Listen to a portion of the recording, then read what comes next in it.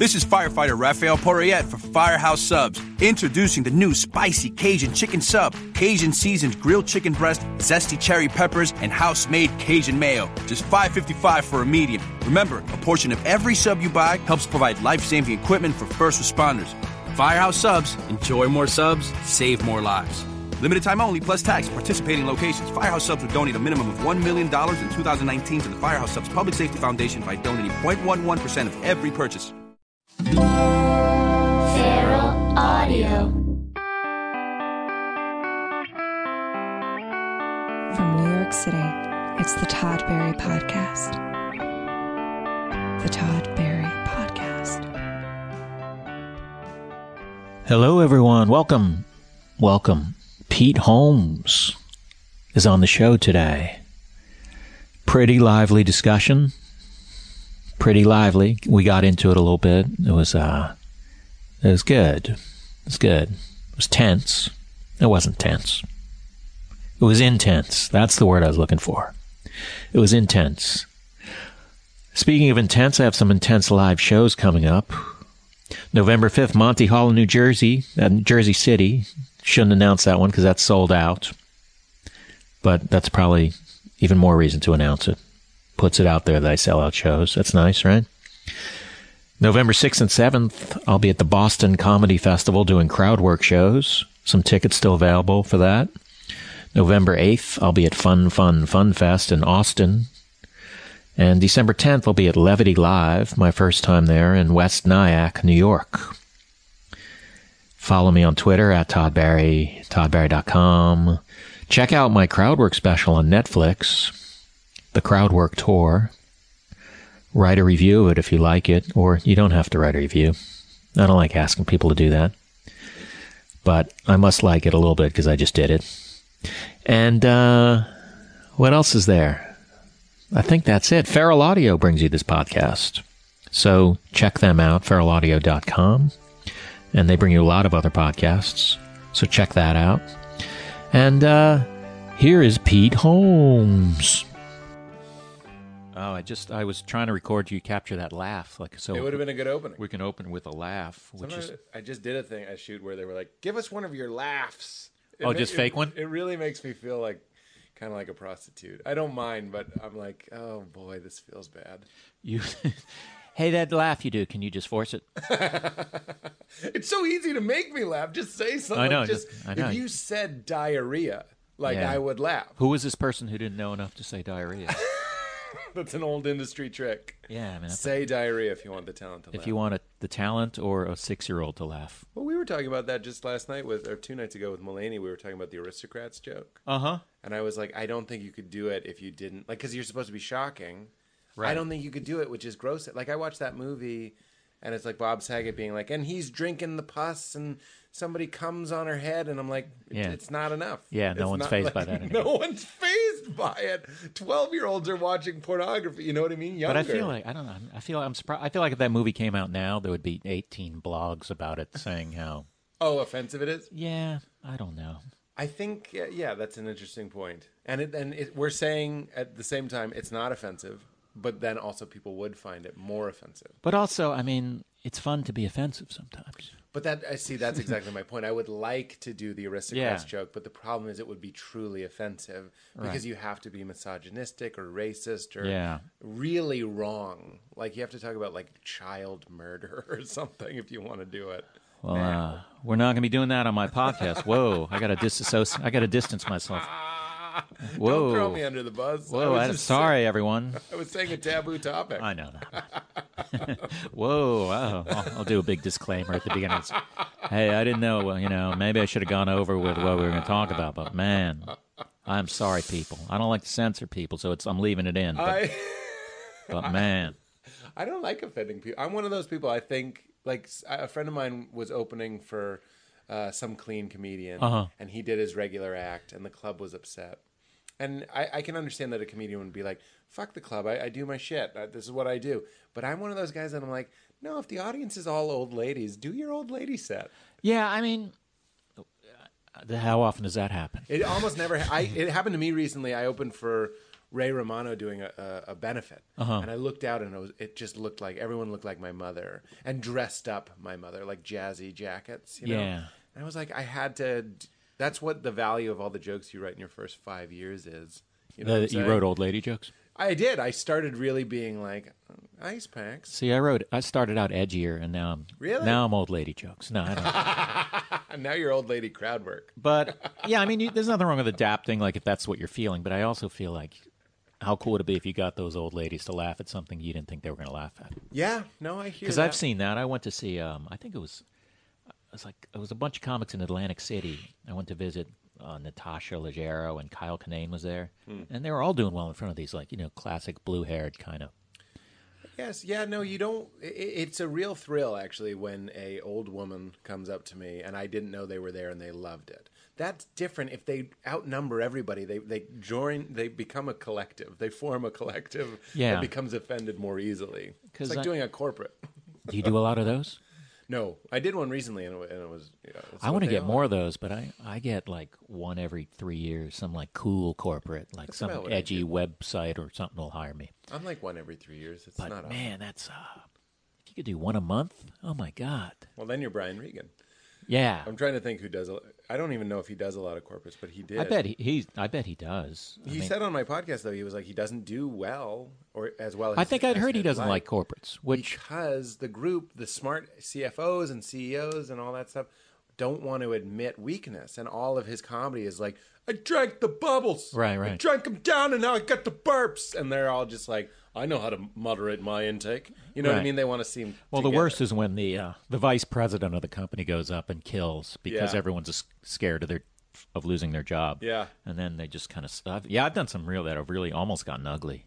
Yeah, where you see them like you can just see them like this guy. What I can do with this guy? Yeah, but I did one for Disney that was okay. Really? Because I had this angle of being like, guys, it's Disney. This has to be great. Like laugh and be silly. Like, we're in Disney. Like, this is the best night of our lives or something. But then I did one recently just in a hotel, and the lights were on, and people just kind of were looking at me, as I would too, like, oh, poor guy. Because anytime I was a little bit dirty, they loved it. But they told me to be PG. So if I said ass or diarrhea, literally, if I said diarrhea, they'd go nuts. It was like I went to a Christian college. It's exactly like the scene I grew up in. They never. That's always. I feel like the clean thing at a corporate show is always just it's for one person. That's right, and that person doesn't care either. Right, that person's like, I wish I'd talk about his package. I remember I did one a long time ago, and the woman came in. She's like, G-rated. It's like, they're fucking. Everyone's an adult out there. I mean, I'm not that dirty to begin with, but if I say shit. They don't go to movies?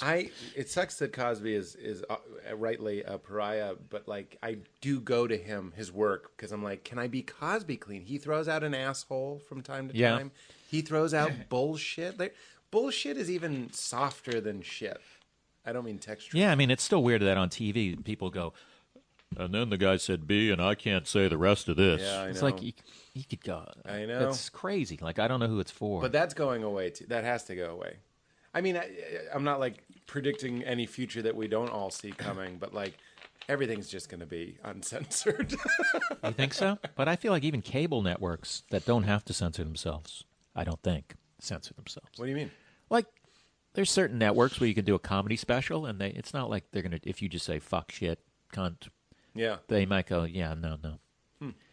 Like HBO or show? No, I don't think HBO, but I think maybe. I mean, it's not like you mean like a Netflix? No, Netflix doesn't care. You don't think? Oh, okay. No, I would say they're the most open to anything. They wanted to be called Netfucks. They want to be Net cunts.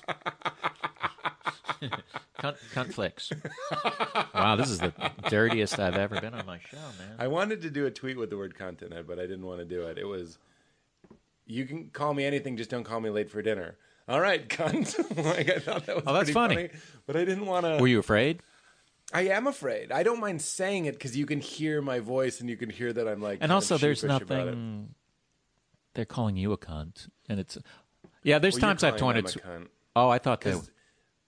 Oh, in my world, I'd put their part in quotes. You can call me anything, just don't call me late for dinner is in quotes, and then I'd write "all right, cunt," as if it's me. I don't. See, I didn't even interpret that as you saying that, and I think you should tweet that one out.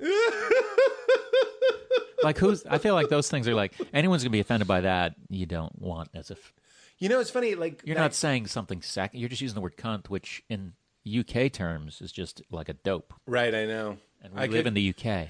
I could location stamp it. Yes, if I'm in London, I could tweet it. I'm in Limerick, Ireland right now. I always get a little bit concerned or afraid when somebody like that guy got SNL, and then everybody goes through his old tweets like scouring for anything mildly offensive. And I'll say this: everything that I am offended. I'm always offended by how unfunny it is. It'll always be like, I see a Mexican guy, hide your wallet. Yeah, and I'm like, that's your bit? Yeah, quite often it's more like, I think, who was it? Seinfeld who said, I'm offended as a comedian, I'm offended. Yeah. But yeah, it's quite often when there's a scandal, you just kind of go, well, those just aren't great jokes. Right. I mean, I don't think the guy hates people or. Right. I mean, I understand why someone might get upset, but. Yeah. I've had instances of famous meltdowns, and I'm like, really, the most uncomfortable thing for me as a comedian is knowing how badly he's doing and like how desperate. Well, let's talk about these meltdowns. You've had a meltdown? No, I don't have them. I'm saying seeing other people's meltdowns. Oh. Even if it's not like newsworthy, I'm still kind of like, the most uncomfortable thing isn't him telling her to suck a dick or whatever. It's me going like, he's sweating and he's so afraid. You know what I mean? Yeah, like yeah. you think he's in a power position because he's under lights. And he is, and you should watch it. Has anyone had a meltdown at Meltdown? TJ Miller did Meltdown and thought it would be funny to have a meltdown. Oh, really? And then I thought I had created that non-obvious joke. No, it isn't obvious. It is very obvious. And he was going to say, I just had a meltdown at Meltdown, but he forgot to say that. So everyone just thought he had a meltdown. Oh, man. But that's his thing. I'm sure he prefers it that way. He's like, yeah, they thought I had a meltdown. Who gives a fuck? And he just hoverboards away. Why, so you're in New York. I kind of know. Why don't you can you tell people why you're in New York? Sure. All right. I'm in New York because, I'll tell you, I was just talking to my girlfriend who you met. You have a girlfriend? Didn't you meet her? No, maybe you didn't meet her. Maybe. I met a woman the other night. No, those women they went to Ooh, my college. Busted. You had interaction with another woman. Busted. Who's your girlfriend? My girlfriend's name is Valerie. She's a non-comedian, a wonderful woman. What does she do? She works for a charity. I'm always happy to plug her charity. It's called Real Girl. It does self-esteem programming for children between 9 and 12, which is the ages where girls' self-esteem plummets. Really? So if you have a child that's between 9 and 12, Real Girl, not Real Doll, Real Girl. Do people get like fake IDs? She's only 8.5. Change your birth. She's not feeling good about it. She's 8.5. I'm sorry. It's 9 to 12. They leave you in a room with paste, and if you eat it, you're too young for the program. So you're with your girlfriend. I forgot what the question. The question is, I have a real problem. I was just saying this to her last night. Comedians have a built-in time for bragging. It's when we're brought up on stage. Yeah. This next guy, you may have seen him on Louis, is special in this and this and this, and his crowd work album, and get him up here. Oh, you're talking about me. Okay. And everyone applauds, and you get to stand on stage. I'm not saying we don't gloat, but you get that. You tick that box, you go on stage, and everyone applauds, and then you do your act. Right. And then you leave, and they applaud. But someone else ticks that box. Exactly. It's not like you go up there. I mean, I've probably done it, but... Yeah, no, I haven't said my own credits, but it still scratches that itch a little bit, and I'm comfortable with that. So if somebody was like, "This guy is in New York filming a pilot with Judd Apatow for HBO," as my intro, that would be fine. I wouldn't ask for that, but that would be okay. But also, bad? No, I mean it's what you're doing. It's not like you're. I know you're not walking up to like someone who's panhandling and go, "Hey, I'm in town." They gave me a travel allowance. It's pretty good. It's it's what you're doing. You're allowed to talk about the what you do. situation. I just shot this thing 2 days ago. It was a little. It doesn't matter. And it was the person that was like, "Give us a laugh," and didn't say diarrhea. Oh yeah. And I'm with 2 other actors, and this was just something I was doing as like a favor to a friend of mine. And I knew the other actors were probably like people who auditioned. It was a real shoot, and I was just kind of floating in and improvising. And they asked me why I was in New York, and I really do freeze up. I have a really hard time telling another actor, like, I'll say I'm here shooting a pilot, but I won't be like, I don't want to be. Isn't that the right move? I don't want to be like, oh, I'm really excited. Well, I don't think you have to give them details. You can just go, I'm working on a TV project, and let them let it unfold. But even when they ask, Well, Valerie notices that I really freeze up. Like, I'm really comfortable talking about most things, except when it comes to this. Outside of a podcast, I'm more comfortable here. In real life, if somebody's like, "What's your show about?" I'm like, I don't know how to answer quickly. If you asked me, I could tell you very quickly. Yeah, I think you basically bragged by pretending you weren't bragging. It's a classic humble brag, which is that was the longest humble brag I've ever heard in my life. I just feel bad about telling people I'm in town doing a show at Judd Apatow. Man, it's classic. Textbook. I don't think it was textbook.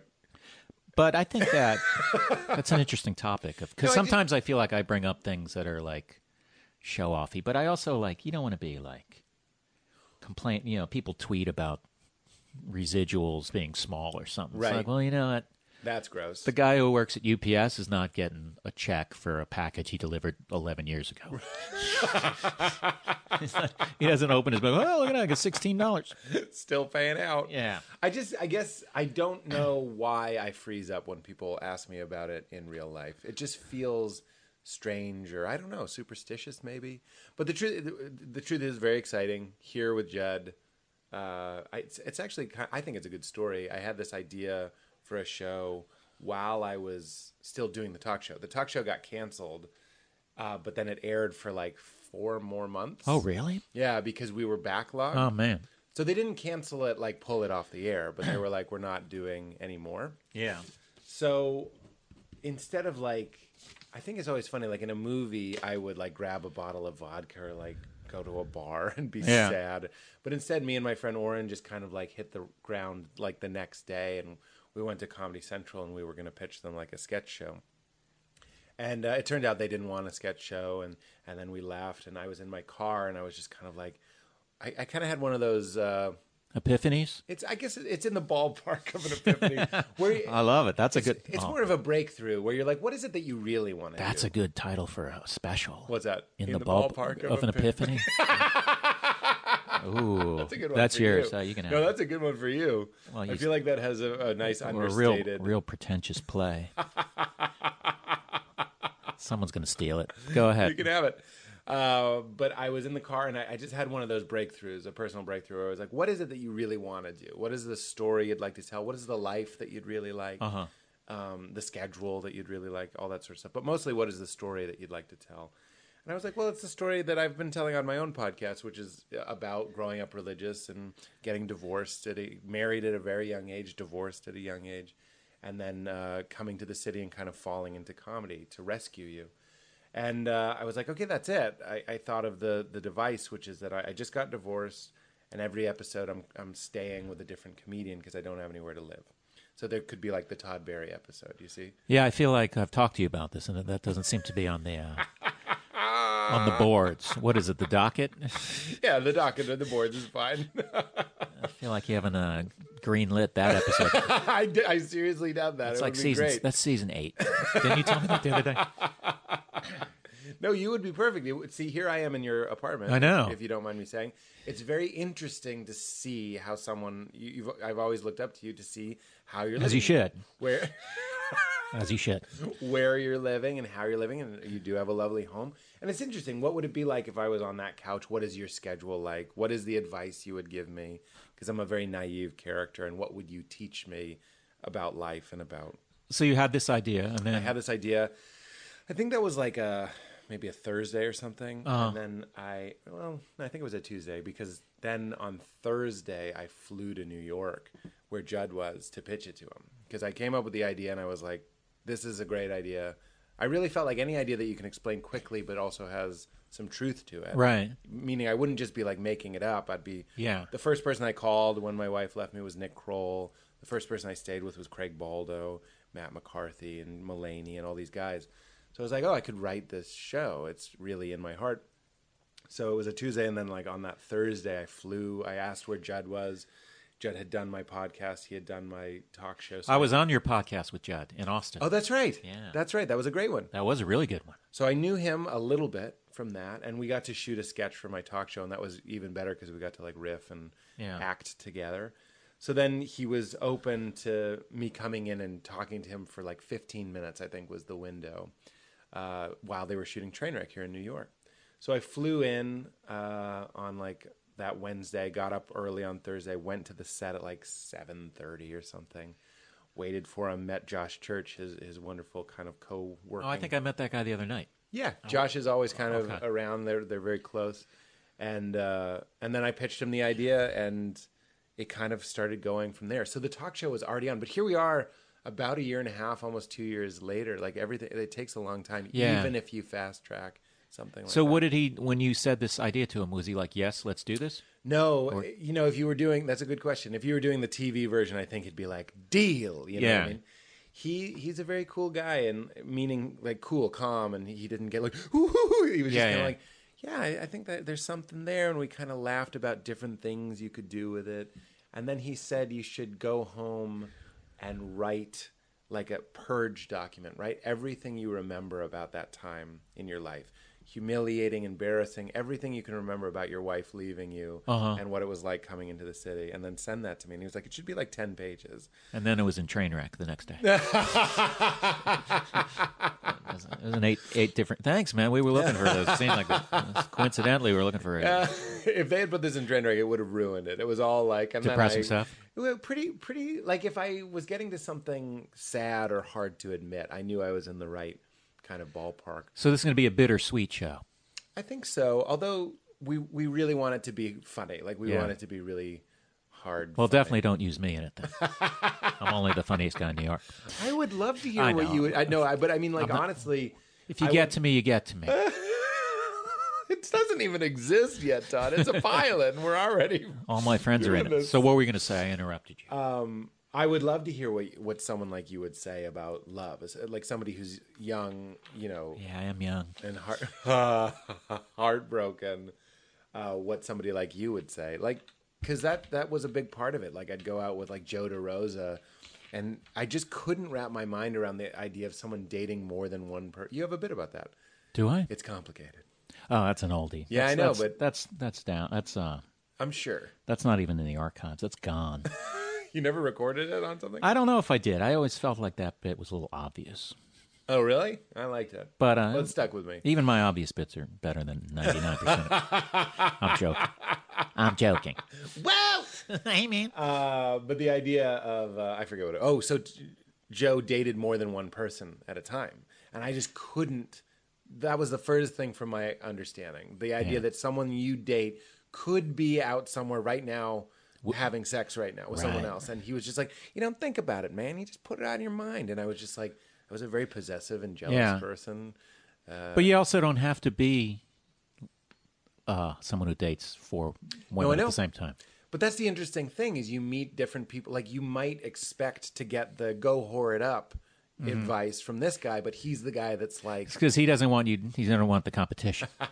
It's like, no, you should just be alone for a long time. Don't talk to that woman behind you who I'm about to talk to. So many funny people had, people were like, you need to, the guy that fucked my wife was married, and people were like, you got to fuck his wife. Like, go on MySpace. Like, people would tell me that. Like, we live with lunatics. Like, so your wife, crazy. She cheated on you? Yeah, she cheated on me. That's the worst. Yeah, and it was rough, but like, something I'm trying to be very careful about in the show is seeing her side of it. Because I'm not just trying to be a good buddy. It's been like 8-9 years now. So give her a producer credit on it. Without asking her, she just sees her name in the credits. She sees her name. Yeah, there's a check for $80,000. Wow, okay. I guess I'm not going to call him and complain about it. I think you could easily make a show about my wife's perspective, and you would empathize with her. She wasn't just like horny. This is a big point in the show: is that she wasn't getting something. We got married when we were 22. Yeah, that's crazy. It is. That's super young. It's the first person I had ever dated, really, and been with, and then we got married because we were religious. So if she falls in love with someone she works with, I don't have to be that much of a mensch to understand. You know what I mean? Given 8 years to process it. So I'm very careful when I write her in the show to make her likable and relatable instead of, it's not a revenge piece. Instead of how you actually feel about it.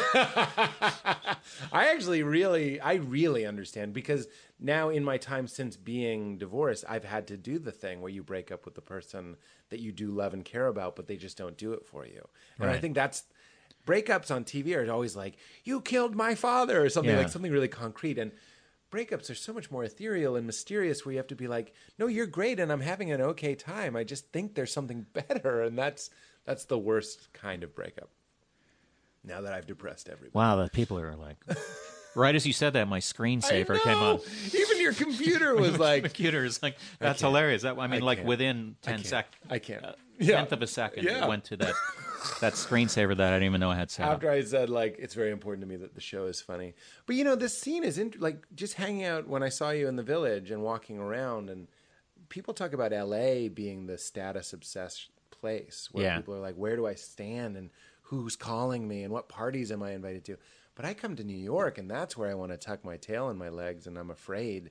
You got the cellar with the back table, and like, who's there, and are you invited, and whose seat are you sitting in? Was Louis sitting there? Is Seinfeld here tonight? You were in Louis' seat that night. A lot of people were like, well, he didn't know. But do you think the scene, because you were there, so it's 2007, which it's 2015 in the show. But when I was here in 2007, just starting, I felt like the scene was harsher. What do you think of that? Harsher? Yeah, you had, like, I always talk about Todd Lynn was out there, like, really breaking balls and being mean. And like, Bill Burr, I remember being kind of, like, mean. I would say that to his face. He was just kind of like, he was also very nice, but he'd also break balls. I feel like the ball breaking, like, some people think that the table at the cellar is... I don't know. They think it's like people just ripping into each other. I feel like and there's it a little was. of that. I mean, there's like, but I mean, some of it, it's like, you know, I'll sit there and insult Keith Robinson, but we're cracking up the whole time. We're not getting like, holy shit, that was really, dude, It's like you crossed the line with that. Like Bobby Kelly's bit about the one guy that doesn't know how to break balls, and he goes, I heard your mom's sick. Oh, that's funny. But even Bobby Kelly, like these Burr and Bobby and all these guys are friends of mine now. And they weren't being mean, but it was intimidating. I mean, you also started at the Boston Comedy Club, which could be a rough room. It was I think it was the roughest. I thought room. that was the best. I felt like that's one of those best of times, worst of times rooms. You'd either like, I could destroy there, or go home and go, I'm never setting foot in that neighborhood. Yeah. The Boston Comedy Club, now closed, was the club around the corner from the cellar, where I was every night for 6 months, and it was really, really brutal at times. They had I remember doing a Valentine's Day show for like 7. Well, it had to be an even number. It was probably like 8 people, so 4 couples. Just that front booth. They had all paid like $50 for like a special show. I'm up there. I'm like literally apologizing in my act. I'm like, I'm so sorry. Well, that makes the show special. Yeah. Then Chappelle showed up. Oh. So was he famous awesome. at the time? He was as famous as, well, I feel like he was potentially even more, because the Chappelle show was on. Okay. Now, I mean, he's a legend, but when you were just watching him, there's a different type of electricity. Oh, that's cool to redeem it. I was in Times Square maybe 5 years ago, and this was 10 years ago when this happened. Someone stopped me, and they were like, hey, I was at the Valentine's Day show. Oh, really? At the Boston Comedy Club. It was great. That's cool. I still remembered it. So that's your best of times, worst of times in one night. Like, it was shit, and then Chappelle would drop in. Yeah, I always wonder when, like, I did the other night at the Cellar, it was like, I think it was Louis C.K., Amy Schumer, and then maybe Chris Rock, like, in a row. Wow. That's amazing. And you imagine just sitting there and you're like from Kansas City or something. Yeah. I picked it at random. Could be from New Jersey or a different part of New York. Buffalo. There's 2 Kansas Cities, too. You I don't know. even know which one if you're from. If you're from the one in Missouri and you're sitting with someone from the Kansas side, and then like that's your show, if you paid $15, like I know. Yeah, and but then that's some of the thing that you don't think it's softened. I feel like it's softened. I feel like I never noticed that until you said it, but I do think that there was Patrice used to bust balls pretty heavily. Patrice he was great at it. He was great at it. And he also, great thing about Patrice is if you gave it back to him, like all these guys who are ball busters, if you give it back to them, they're usually they'll go they'll take a hit pretty Yeah, well. yeah. I couldn't think of anything I would ever feel comfortable saying to Patrice. Yeah, I mean, sometimes it was just relentless, and you're like, Yeah. can we just fucking It's like can we ever just have a conversation? Bill Burr has that bit about black guys breaking your balls, where he's like, "Don't wear the same shirt twice." Like if they notice in the same week, they'll be like, "This motherfucker got 5 shirts. One that says Monday, one says Tuesday, one says Wednesday, Oh, that's funny. Thursday, Friday, Saturday, no shirts." So you think it's less ball busting? Well, it's just something I've been considering, because the world that I'm trying to write about in the show is that it could be you, though. You bring that intimidation with you. Oh yeah, I think you. And then you're afraid. I always try to when I see young comics hanging out, I try to go back and go, oh man, they're hanging out, and not getting on, Yeah. and try to at least remember That's that. how I am. Not that I would be not nice to them to begin with, but just like, No, you were always cool, man. You'd come by the Boston, and you were one of those guys. Whenever you or like Dimitri Martin would come by, it was so rare. And I don't want to call you an alt guy. Obviously, you do clubs, but you were. there's no one more alt than me. But you were appealing to what I liked. I don't know how else to say it. Yeah. Burr was still. I loved Burr. He's my favorite and was my favorite. But if somebody came that like had that college appeal, it was 24. Yeah. At the time, 25 maybe. I would shit a brick, and you guys would come, and if you did badly at the Boston, You shit 2 bricks. It would make me really happy If we just because I did badly. You know what I'm saying? So see, that's worse than the bragging. What you just did, rejoicing in someone's. But imagine if you're at a bad club. It wasn't always bad. A lot of great people went up there. But if you're at a club that just doesn't get you, Yeah. and I'm up there and I'm doing jokes that weren't unlike jokes that you or Dimitri would do. Like, it was like I was trying to be unique. Yeah. And then, like, you'd eat shit. And then a guy comes up and talks about his scrotum looks like a beanbag chair that you left in the rain or whatever, and everyone's dying.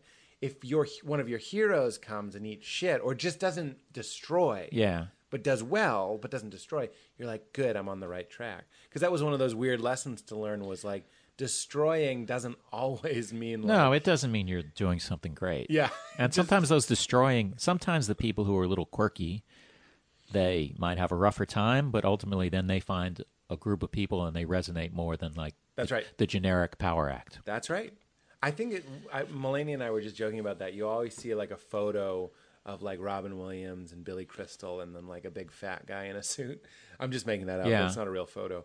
But that'd always be like, and that fat guy was Johnny Leonidas, and nobody could follow Johnny. You know what I mean? Right, Like, and you don't, and and he's you don't not know around who anymore. it- Yeah. Or he like something tragic happens, but there's always some amazing guy. I think it's an idea I have for a documentary, would be those guys in those photos. Who's that guy? But seems like a little. I do. There are a bunch of people who like you wonder, what happened to that guy? Yeah. Like how could he? Is he making a living? Could he be working at a bank? That's it. If there was a way to do it that didn't seem like an expose of like, haha, you didn't make it, Right. quote unquote, I think that would be an interesting. But there's also people who, I don't know. There's some people, overconfident people, I can't deal with. Sure. I think that's a very And then there's interesting... people who are like, have a swagger of like, I'm in show business. Like, and even, excuse me, I think everyone at the beginning thinks they're better than they are, including me. You have to, though. Have you seen Sleepwalk with Me? Mike's movie? Yeah, I did. He talks about like the delusion necessary to start comedy. You have to do badly and get off stage and go, I think that went pretty well. Some people hold on to that delusion. I mean, there are people who I've seen who bomb almost all the time and with reason, and then they Think they're great. they don't say I'm great. They go, oh, I'm not. It's bullshit that I don't get more spots, or for some reason it's like, well, you kind of have to. Right. You have to shine when you go on stage. Right. So if you shine and you are persistent, you get on stage and you shine, people start talking about you. Right. And then you become a fucking big star with a podcast. You're talking about me, of course. I was talking about both of us. But you were never a big road guy.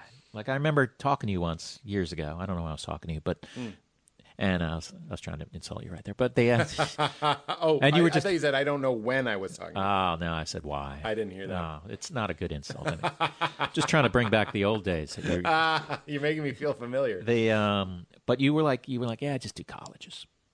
Well, yeah, you were talking to me in 2007, and I was learning to love the road, I think, is really tricky. I was married up until 2007. Yeah, And yeah. right when I got divorced, I did a string of 50 colleges. So that's probably when we talked about it.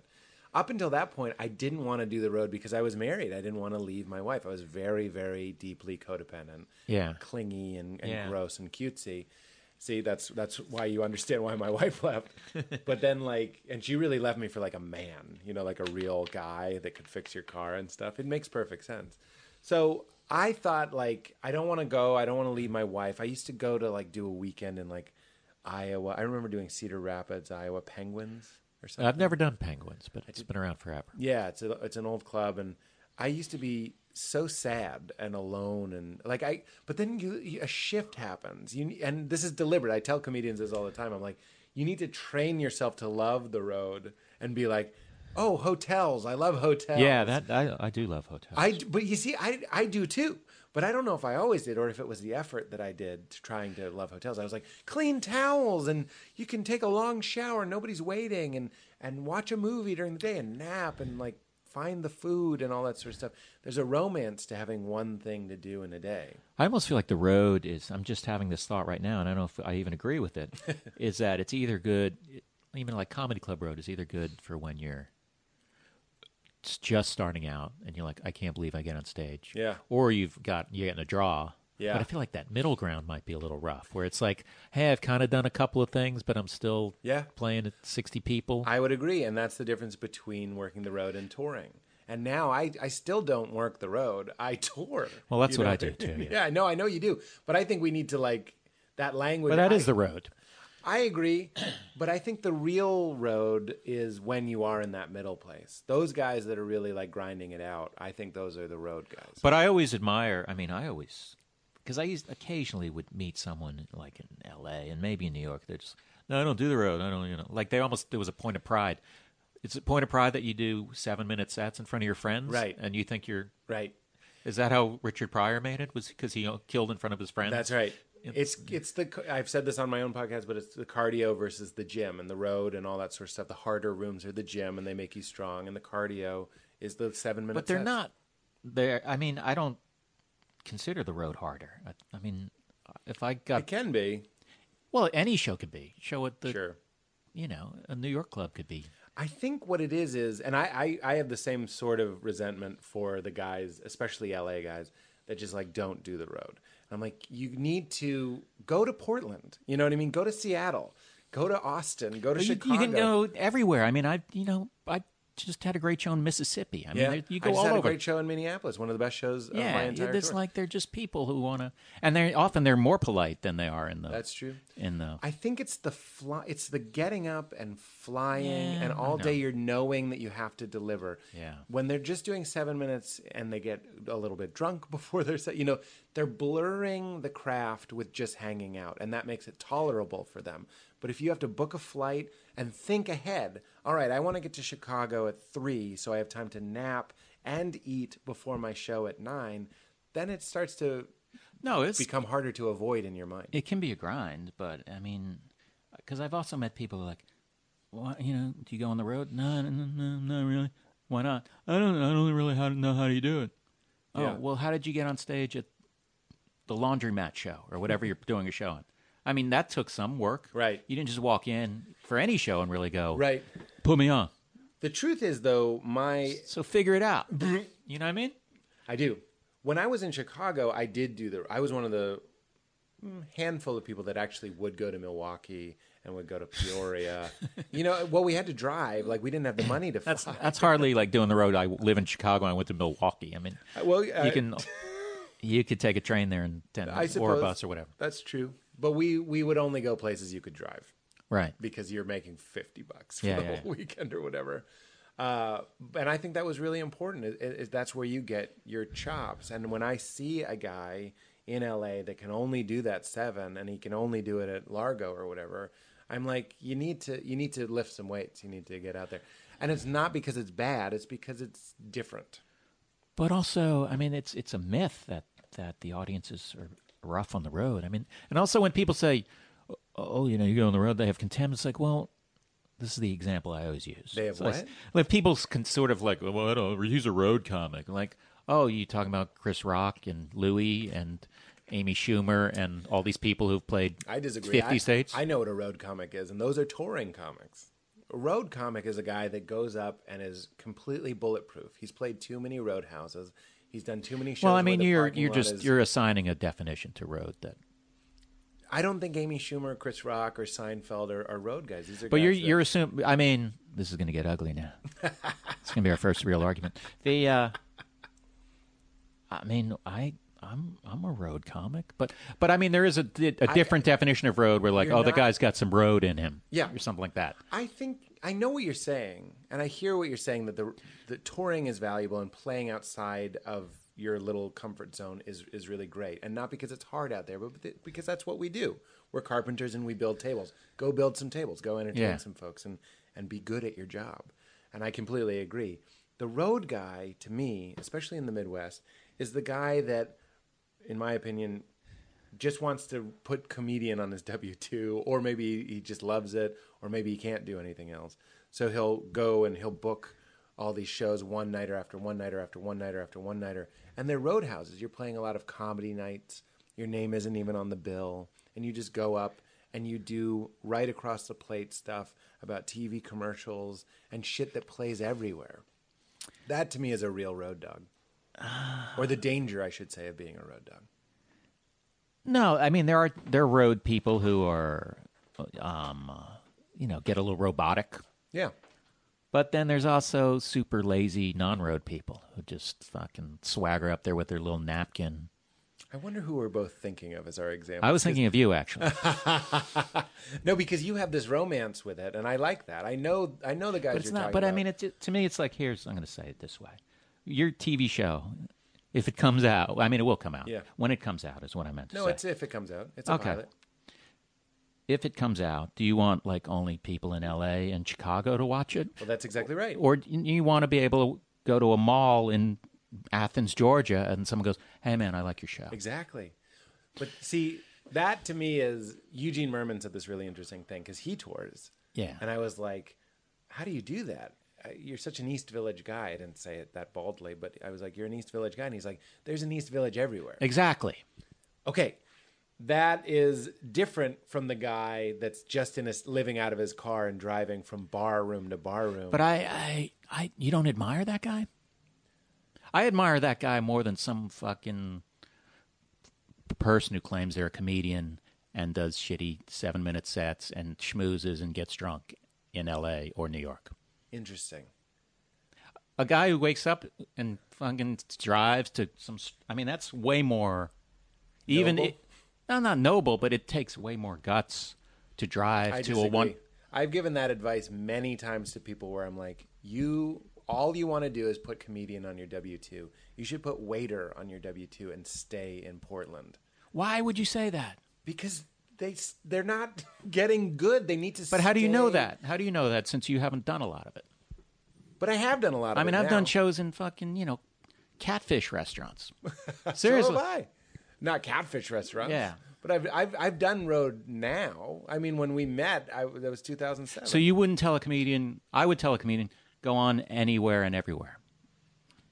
I mean, I think feel like you're a product of your environment. This is something Jim Gaffigan I think you said. have a prejudice against these environments. I do, and I have a prejudice against the Boston Comedy Club. Gaffigan came and saw me there, and he was like, you need to get out of here. You're a product of your environment, and you're going to start doing what everyone does there to do well. Because the fear of bombing is going to be enough of a motivating factor to, lose some of your authenticity.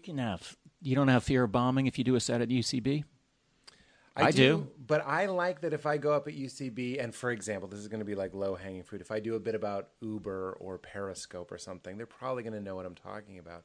That's changing a lot of clubs. Well, that's just specific. That's like, someone not knowing about Uber, maybe they're in a city where they don't have Uber. But if they had Uber there, they would probably get the concept. And as someone who booked Unless you really want to do Uber jokes. But as someone who booked a late night show, I would rather put the guy on that's talking about Uber than the guy that's talking about the stuff that every single person in the world would get. Well, probably everyone's talking about Uber. If I go to L.A., I bet I can find fucking 50 comics who talk about Uber if I did a...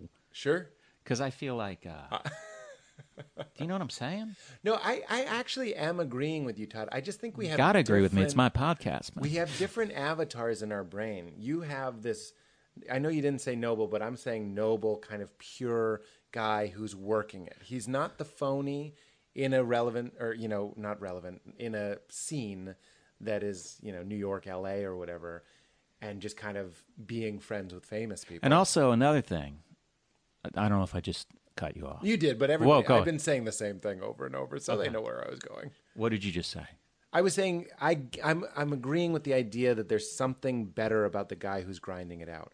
I'm saying what Gaffigan said, which is you're a product of your environment, and if you book comedy night after comedy night after comedy night. But Gaffigan's a guy, I ran into him, I've known Jim forever. Yeah. I remember over 20 years ago, I ran into him at Penn Station or Grand Central. And we were both going to different areas of Connecticut, I believe, to do guest sets.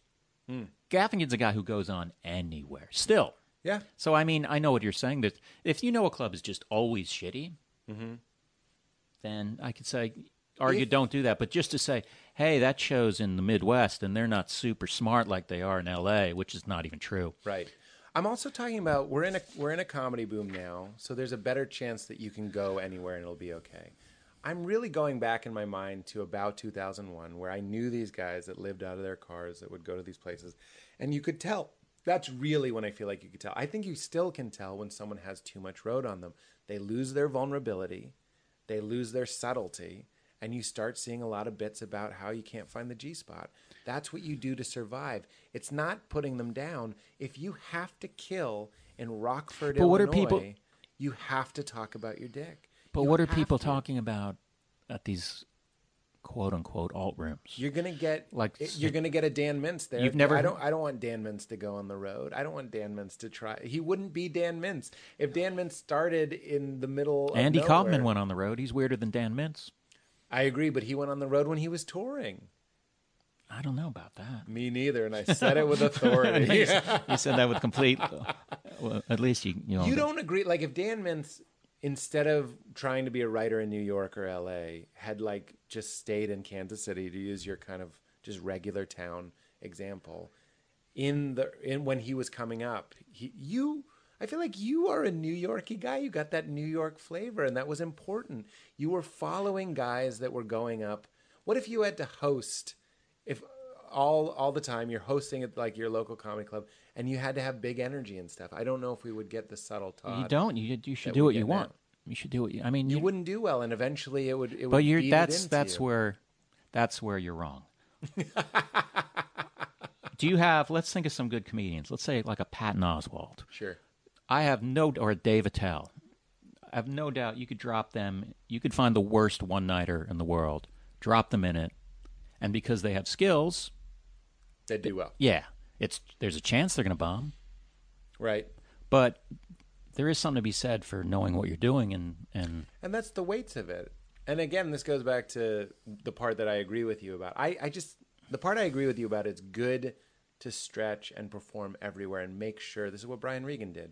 He killed in the city, but then he would go out on the road and make sure he still played in Arkansas. But that's how he works now, though. That's what I'm saying. That's good. Yeah. That's the good thing to do. It's bad to just do one or the other.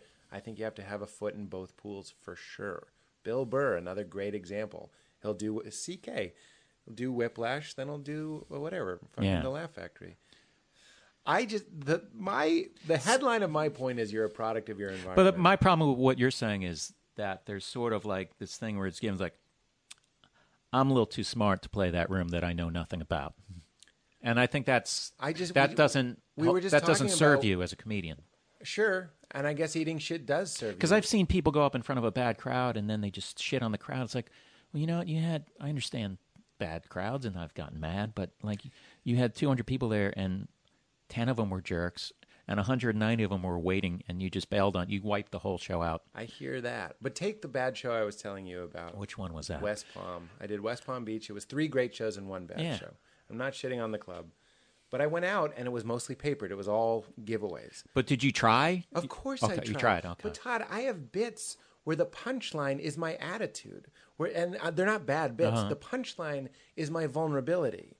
And if I'm in a room, take Irvine. I'm in a room, and I do a bit about how I have a Lululemon jacket. Yeah. And I just say I have a Lululemon jacket, and someone yells fag. Okay, fine. UCB, they're not going to yell fag, and I'm going to know that bit works. Irvine, they're going to yell fag, and I'm going to have to learn how to grow with that. But if I'm only performing in places like Irvine or other places like that are a little bit more aggressive and shallow, that's going to affect me. That's going to. But what about the change 299 my opener. people who didn't yell fag?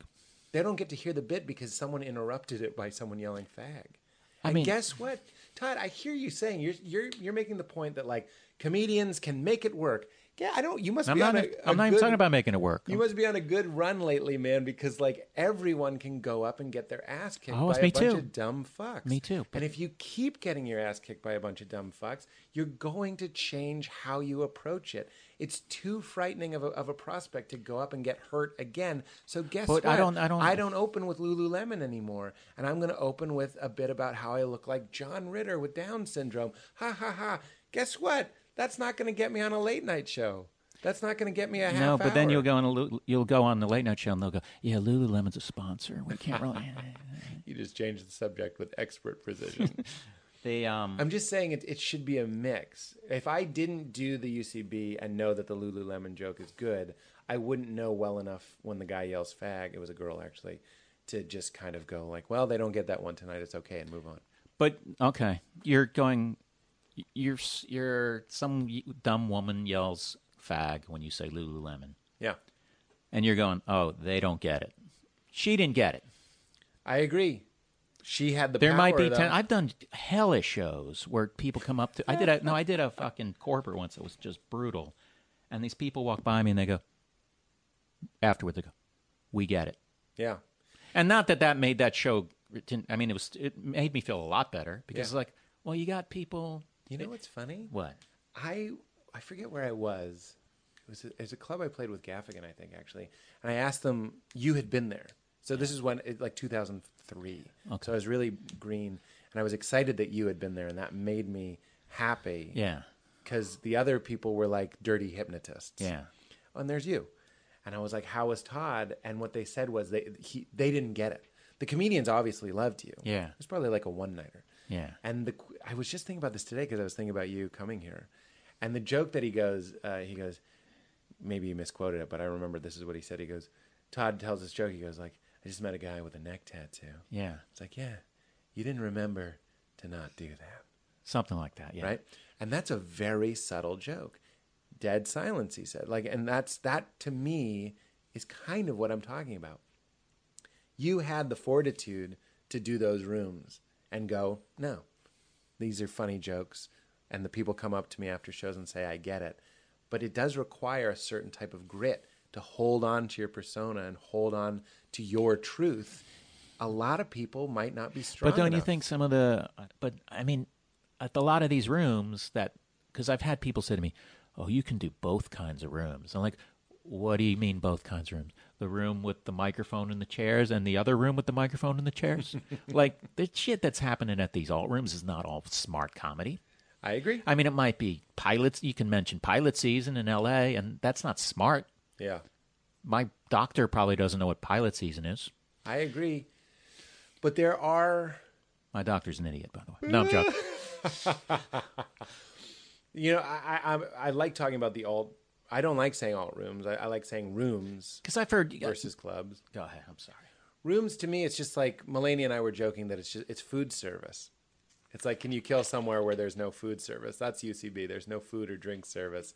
And a club could be the exact same. Oh, no, that's people. why I do music. I mean, that's what I love about these venues that I do. That's why it's a room. It's not an alt room. It's just, you do rooms, and I like doing rooms as well. They're like little theaters. Yeah. That's why I love Attell. I think Attell makes the most sense at the Cellar with a rowdy crowd. Like, I love that Attell the most. Right. I don't really want to see Attell.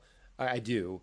But it's not as fun to see him at UCB with a bunch of polite white kids. Oh, see, I love seeing that. I know, love seeing both things because Attell with a bad crowd is really funny because Yeah. he'll subtly just insult them between I every. haven't seen that. Yeah, it's pretty good. It's really good. I was basing that on conjecture. That's funny because I did a show once with Dave. I was emceeing at the Boston Comedy Club, and it was one of those nights where it was excuse me, was hateful from the beginning. Like the crowd was terrible. And he kind of came in, sat and looked around a little bit. He goes, I go, do you want to go on? He goes, I'm going to come back when it's really bad. Oh my like God. it was like they're terrible at the beginning. Can you imagine what they're going to be in an hour and a half? That's great. Did he come back? I think he did, probably. Oh yeah. my God. See, I love those guys. John Oliver is another one of those guys that savor all of the experiences, meaning they want to deliberately have a rough one. Because I was talking to Patton once, and I overheard him, or I was talking to him. I do know the guy, and he was talking about like doing a show at the UCB, and I've had wonderful, fun. Whiplash. It's great, and whatever the show, Crash Test, all that shit was good, but and I've heard, I think Louis say things like, you can do a joke there that half 90% of what you do there that works you can't do, and it's because sometimes they're too easy. I would say that for sure for Meltdown. If you do a bit at Meltdown that doesn't work, you should kill yourself. Like it's just like you're not good at comedy. And I'm saying this to myself. Like I've had bits that don't work at Meltdown. Why don't you kill yourself? That was hyperb. But it's just so generous. I agree, but it really is both. To me, the bookers of the Tonight Show are going to be more impressed a lot of the times with the guys that are going up and finding a way to work both. Not one or the other, but both. Okay. That's another thing I always bring up. What's It's that? going to be the last. Then we're going to completely shift gears.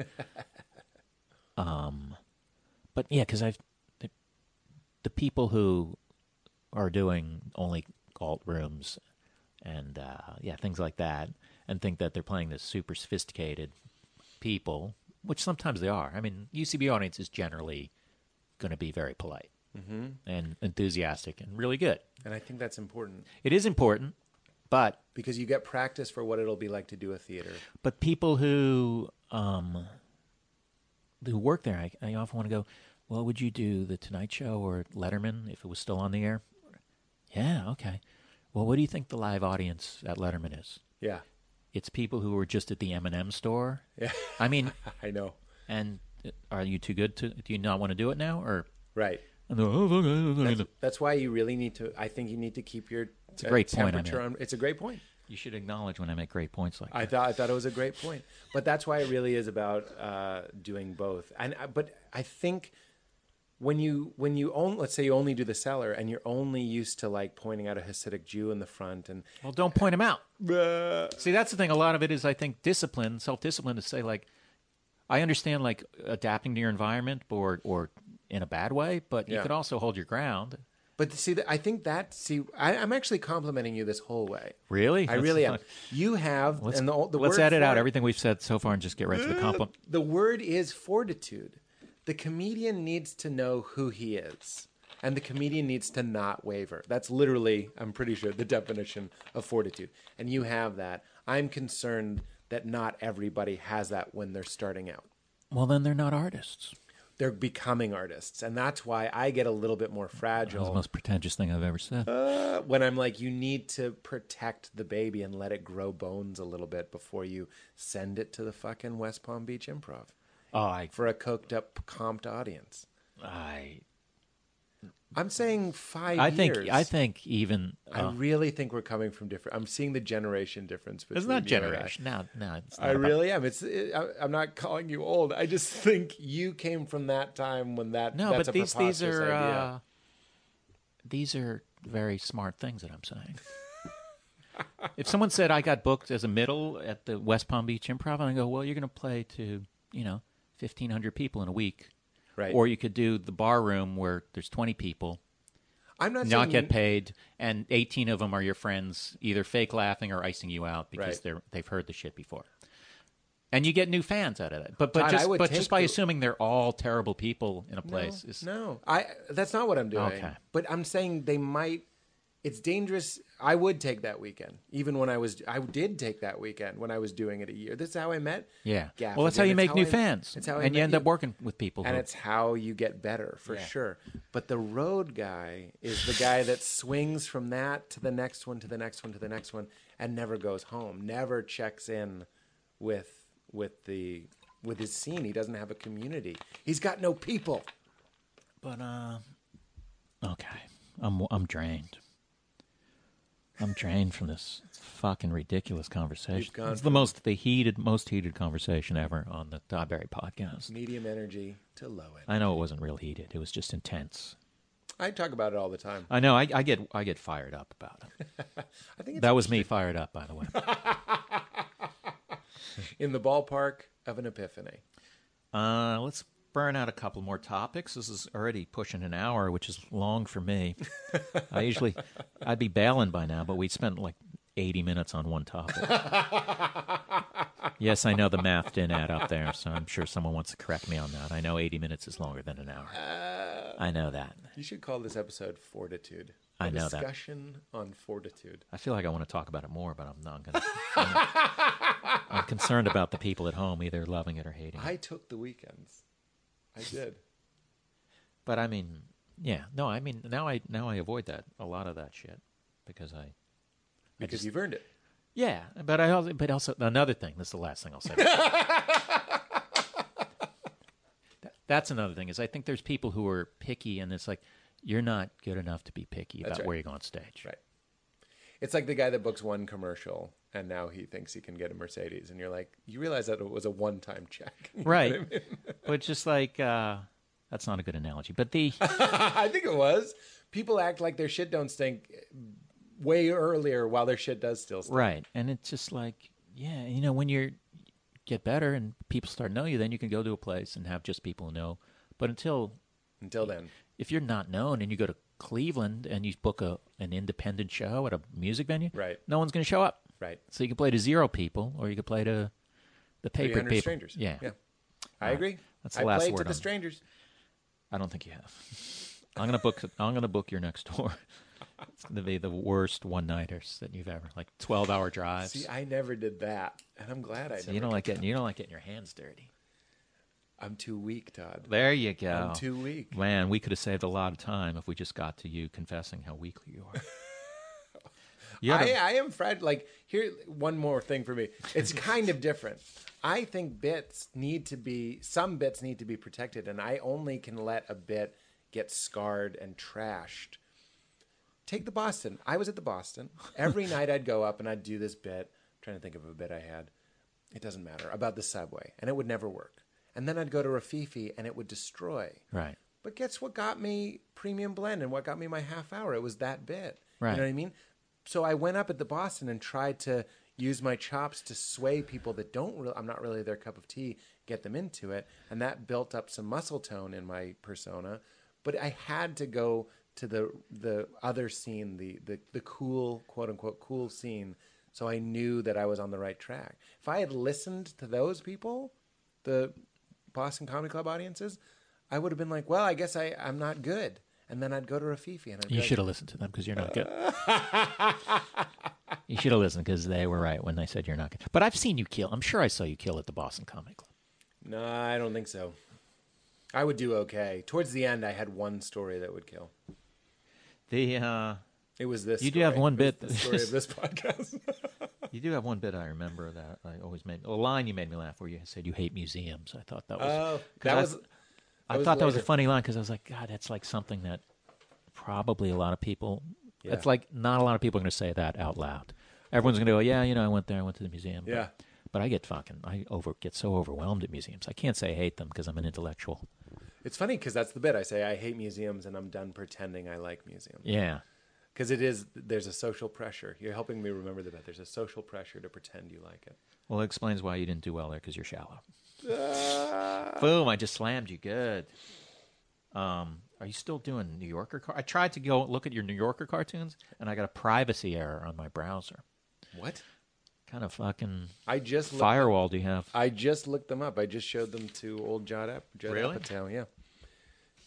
Just go to the Cartoon Bank. Cartoon Bank. It's the New Yorker's website. I can show them on my phone. Yeah, why don't you do that? They're right up or here. maybe it's going to be. Maybe this isn't good for podcast. No, I think it'll be funny because they're not laugh out loud funny. So good. So I can make fun of them. Yeah, exactly.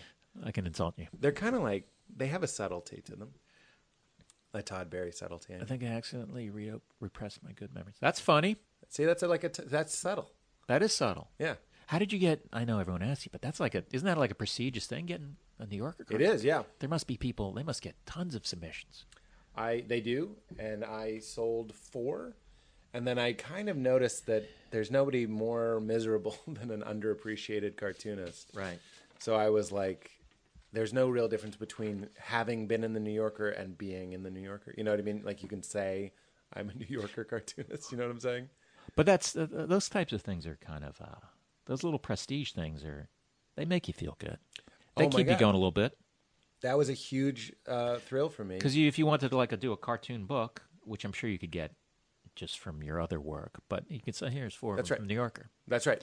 And they go, oh, this guy's the real deal, New Yorker. But that's the thing. You put on the cover of the book. How did you from crack that?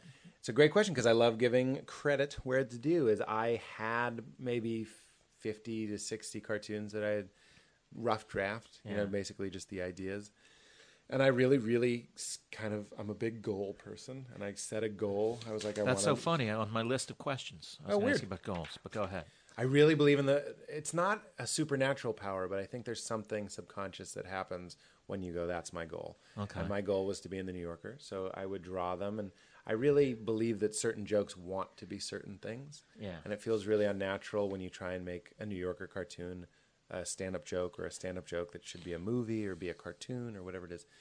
So I had all these ideas, but I didn't know how to get in, and then I saw Matt Diffie. Do you know Matt Diffie? He used to do local shows around. No. He did UCB. Maybe I've met him and I don't remember. He'll go up on stage with an overhead projector and show his cartoons. Okay. So he was the first New Yorker cartoon I met. I'd like to point out that I wouldn't have met him if I was working just the Chuckles through the Midwest. I love that. That supports your argument. I happen to meet this guy at UCB, therefore you should not go on the road. Because I would not have met Matt Diffie. Well, there is something to being part of a community, and I met this guy who was in the community, and to his credit, I was just like, "Hey man, I got all these cartoons, and I really want to get in the New Yorker." And I still kind of can't believe he had never seen me perform or anything. He was like, "Well, let's go to dinner, and you can show them to me."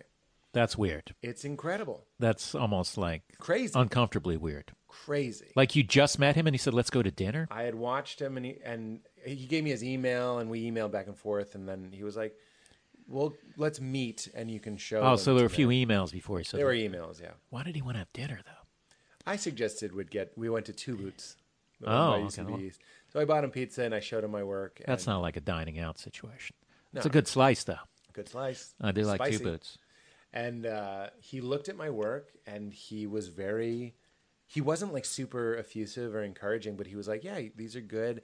I think you need to work on this and this. And what you should do is get 10 cartoons together and you submit it." And he was like, "You shouldn't submit until you have like 30 that you're ready to go. Because you give 10 a week." Oh, you do? Anybody can go to the New Yorker cartoon meeting. It's Tuesday, I think. Seriously? Noon. Yeah, you can go. Go to Condé Nast and say, "I'm here for the cartoon meeting." They'll let you in.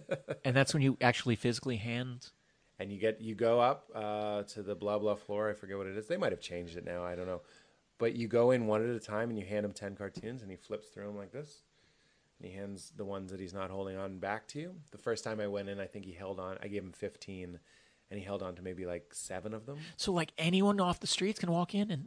Well, every once in a while we would see somebody that was. I would think that would be like the biggest like iron. I don't know what I'm trying to say. Like hard nut to crack. Yeah, like the CIA or something. Fort Knox. I mean, there is security. You need to like have cartoons and be like, "I'm here for the meeting." That's a good sign that you're saying, "I wrote cartoons." Oh, come on. Well, come on in. It's an animated. And I got a big backpack also. Well, come on in. Every once in a while, there'd be some weird guy because all the cartoonists know each other, and there'd be one weird guy that like had one cartoon because that's not how it works. You have to bring 10 a week. Yeah, and you do that. Bruce Eric Kaplan, who's I think my absolute favorite. He is my absolute favorite, but I'm trying to think of how long he did it. I think it was at least 3 years. He sent in 10 a week. Never sold anything. The first time he sold one, he bawled like a baby. I came in. I had the benefit of going in person, so I would like get feedback from the editor. He would roast him sometimes. He'd be like, "Your people look like chickens and stuff." Yeah. I remember something he said. "It looks like you drew this with your foot," stuff like that. And then eventually, Jack Ziegler. You know Ziegler? I feel like I've heard that name. He's the biggest one. He's in almost every issue, sometimes two or three times in every issue.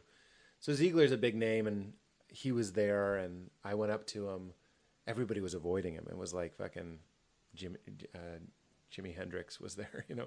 So I go up to him and I'm like, hey man,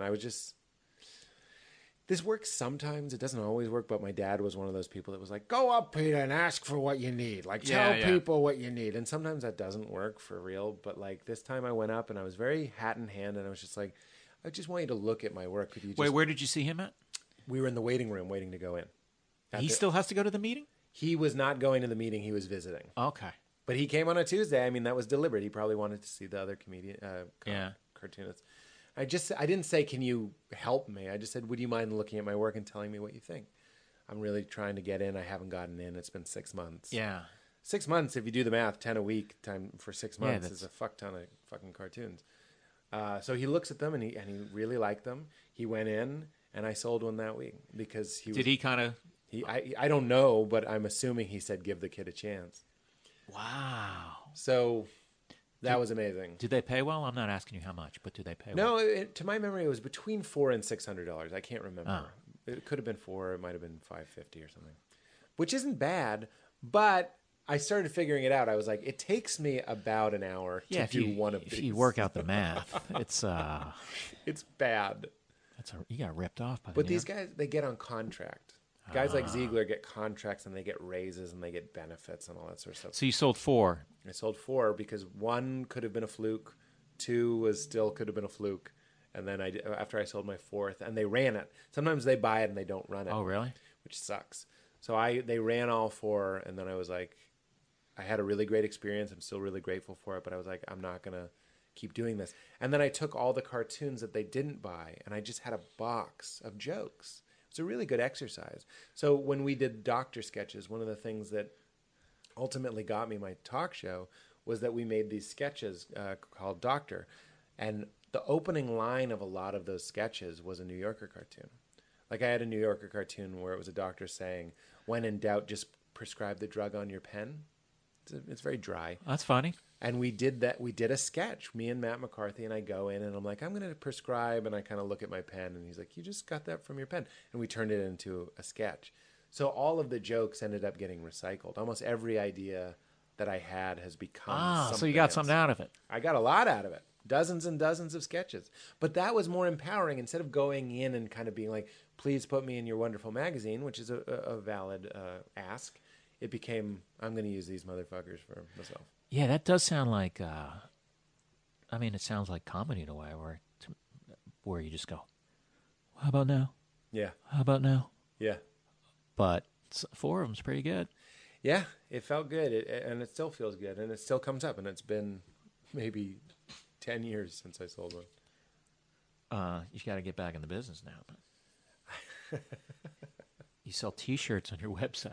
You should too. Really? Are you fucking... You have like 60 different designs, man. Here's what you do, Todd. No fooling. I'm sure you have... I have artist friends. I know you have artist friends, but I'm also sure you have bits that come up on this show, right? Little funny things. On this show? Guests that are funnier than me. Like if something happens, like we had Michael Shea did my podcast, and he told this story about an SNL after party where like, I believe it was Jack Nicholson and Paul McCartney were at the party. And everybody was obviously buzzing that they were there. Yeah. And then in walked Prince. And all of a sudden, everyone just loved Prince. Right. Like, no one gave a shit. Right. And I said, you got Princed. Like, it's like a Prince ''D. We were laughing about the idea of getting Princed. So then we were like, when Michael Shea's episode came out, we put up the You Got Prince shirt. This is actually kind of a funny example because I had this gorgeous drawing of Prince with Jack Nicholson and Paul McCartney drawn by Jenny Fine, who's amazing. But then it got taken down because Prince doesn't let his image. It's like Muhammad. Like you can't have the image of Prince. So they had to take it down. But then we put up another one that just said, you got Prince to, go with the episode. He put it on Teespring. It costs you nothing. But you have to do the artwork. No, you get the artwork from the artist. You pay the artist. So how many of those did you sell, if I may ask? They're still up. In fact, if anybody would like, the most popular one is PD is my homeboy, which is a picture of me and an HOLM boy. And that's like a great shirt. When I see that on the road, it always makes me happy. And that's always selling. It's on the road? When are you on the road? I'm joking. You son of a... man. But no fooling, you should do it. We'll talk about like the ones and zeros of it, but like absolutely, there's no overhead. Teespring. Teespring. I'll look at Teespring. Anybody that wants to make a T-shirt should use Teespring. I'm sure I'll get an email from Teespring. Hey, Todd, I heard you mention this. Well, Teespring. Put this code in. Teespring's already good to me. Don't think I don't notice Teespring. You let my campaigns tip well before they ought to. Well, Pete, this has been an extra long episode for me. I know if this was your podcast, it'd be like halfway. we'd be like the 10th of the way in. We would still be talking about the touring thing. That was a normal conversation for me. I hope you feel. No, that was fine. No, it was good. We got into it. It was like a pleasant, ugly conversation. I think it's great when two people can talk about something. I'm really into non-duality, things not being binary. Yeah. Meaning you can be right and I can be right. I knew you were going to do that. Yeah. But we can. You may like that, but that's not what happened today. I just think it's interesting when I can be arguing with you and agreeing with you. I really was. I really think you made valid points. I just think there's such a myriad of ways things can go that it's hard to call. Well, I'm calling this one, and I won. I think the people at home know what I want. The people who made it through that conversation know that I won it. They made it. Comics, if you're out there, get out on the road, anywhere, everywhere. I would say go up as much as you can for sure. Don't be like Pete and say, I only do Carnegie Hall. But keep one foot in. Oh, you should go. hometown. Well, I would say, okay, I don't want to go back into it. I would say go on every possible kind of room, including the rooms that are always sweet. That's what I'm saying. Yeah. Keep that influence. Of course. I would never say don't go on at good rooms. Maybe that was what we were missing. Was I feel like the road dogs that never. I do get all to those the good rooms, man. Road dogs. You're not a road dog. Well, if you've got to make If a you're living, eating and like cold soup out of a can, I would say it's better to be a barista and then tour occasionally and do the good rooms. That's how you keep that foot in there. that's we're pretty doing it insulting. again. Pretty insulting to baristas. Baristas are great. I know. I like a good cup of coffee. Should we close with doing Dueling Aziz impressions? Yes. Okay, go ahead. Whoa! Hey, man! I got a new suit! Whoa! It's really loud. Hey, man, I went to the taco truck with Rihanna. Hold on, I'm getting a call from Jay-Z! Jay! Call you back, please! Whoa! He wouldn't be mad if you heard these, would he? No. What are the chances he's going to hear them? Nah, it's just It's flattering. It is the, flattering. The man yeah. is a It bona fide celebrity, Right. and he kind of talks. I'm so he sensitive. Talks a little man. bit like that. I'm sensitive, man. It's What do really you- just my Ross Perot impression. Do you have anything you want to plug, man? Yeah, if you want to get a T-shirt, PeteHolmes.com is a good place to do it, and that's where my tour dates will be. Do you have any tour dates coming up? Well, I'm doing the pilot until November. We had to cancel them. Can I have them? Yeah, Wise Guys. You want to do Wise Guys? I just did Wise Guys Then you in can't have Ogden. it. It was phenomenal. I know. I did Provo, Utah. I'm big in Yeah. Utah. Utah's good. I am big in Utah because I look like a Mormon. Brian Regan is huge in Utah. I know. Like he does. That's Like big. he camps out there for like 2 weeks at like an 8,000 seater or something. Yeah, But, it's like Joe Coy in Vegas. I don't know much about Joe Coy. Weirdly, I know. It seemed like a burn. I just mean that dude sells out the Irvine Yeah. Improv for like 2 consecutive weekends. I just read an article about Rod Stewart has a residency in Vegas. $450,000 a show. That's what he makes? Yeah, and he like private jets home to L.A. after each show. Just, What do you do with all that? I know. Just imagine like What is three the, of them. What's What? the long play for you, Todd? That's a good question to end. If you had all that money, I think I would just get a nicer apartment because I feel like I don't know. I don't even know how much money I have, although I do know to the penny. But I don't know what I'm supposed to do with it. I I just don't mean- have a ton of money, but you don't have any fantasies about like being like, oh, if you have $1 billion, Yeah. would you just be like, I will keep doing comedy? Obviously, I mean that's the thing. I think $1 billion. See, I think that would ruin me way more than being on the road would. $1 billion? Oh yeah, it takes you out of the game Well, I mean, I think you have to be hungry a little bit. for sure. I agree with that. We should do a second part of this. Just do that other conversation. So PeteHolmes.com, tour dates possibly in next year.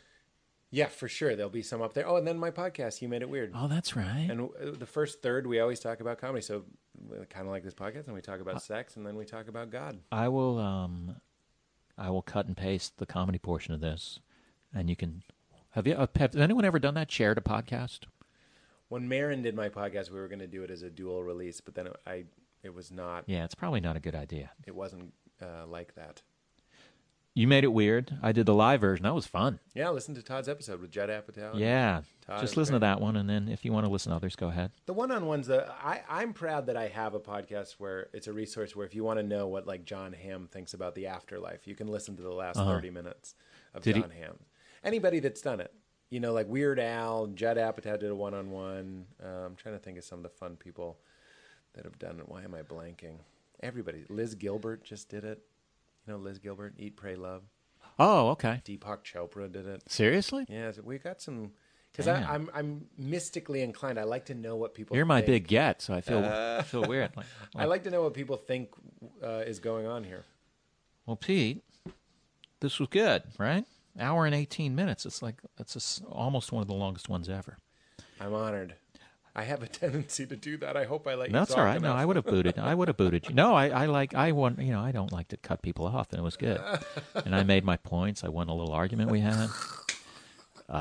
Maybe I'll do one of those online polls, and people can say who won the argument. That's pretty funny. I wonder if Podmass will cover this podcast. They never do. Sure they will. AV Club, no, they never do. Hey, AV Club, get on it. No, they did the first two, and then when I had shitty sound equipment and didn't know what I was doing. And then they just wrote you off? Whatever. They're good. I got some listeners. The good people at Podmass will write this episode up. Thanks, Pete. Thanks, Podmass. You can't end by thanking Podmass. Thank you, Todd. And people at home, thank you very much. We'll see you soon. Feral Audio. This is firefighter Raphael Porriette for Firehouse Subs, introducing the new spicy Cajun chicken sub, Cajun seasoned grilled chicken breast, zesty cherry peppers, and house-made Cajun mayo. Just $5.55 for a medium. Remember, a portion of every sub you buy helps provide life-saving equipment for first responders. Firehouse Subs. Enjoy more subs, save more lives. Limited time only, plus tax. Participating locations. Firehouse Subs will donate a minimum of $1 million in 2019 to the Firehouse Subs Public Safety Foundation by donating 0.11% of every purchase.